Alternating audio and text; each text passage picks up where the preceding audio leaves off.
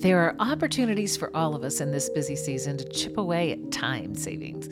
To really make progress in this area, bookstores like manufacturers like Franklin can use a focus on the 8 kinds of waste. Hi, I'm Lisa Urich with your 2-minute tweak, a short and easy thing you can do for a big impact in your store. And today, we're looking at how to save you time.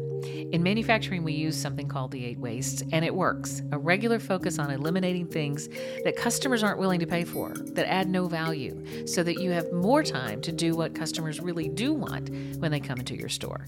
I only have time for one of those 8 in our short tweak here, so I'll focus on an easy one to see: movement. It's easy because you can see it. Movement, where people have to move from one place to another to do things. Stores are full of movement, and if we can figure out how to do more with less of it, we'll save our steps to walk with a customer and hand sell or talk about a book or two.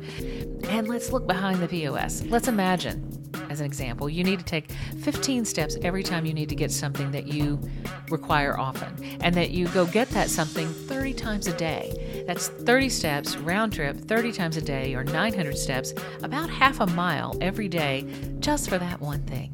Now, our customers aren't really ready to pay us to walk half a mile, and we need that energy for other things.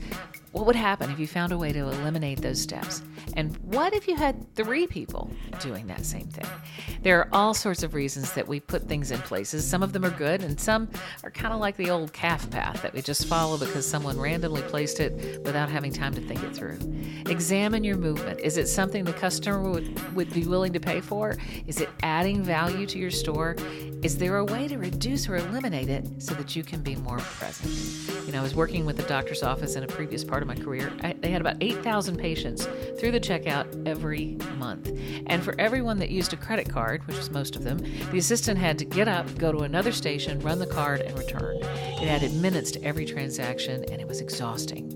A little thoughtful rearranging and a $25 investment later, they eliminated that movement altogether, eliminating waits and queues in the doctor's office, helping their clients see and feel better about the space. Countless benefits. We can do the same. Let's reduce some unnecessary movement this week in our Tuesday 2-minute tweak.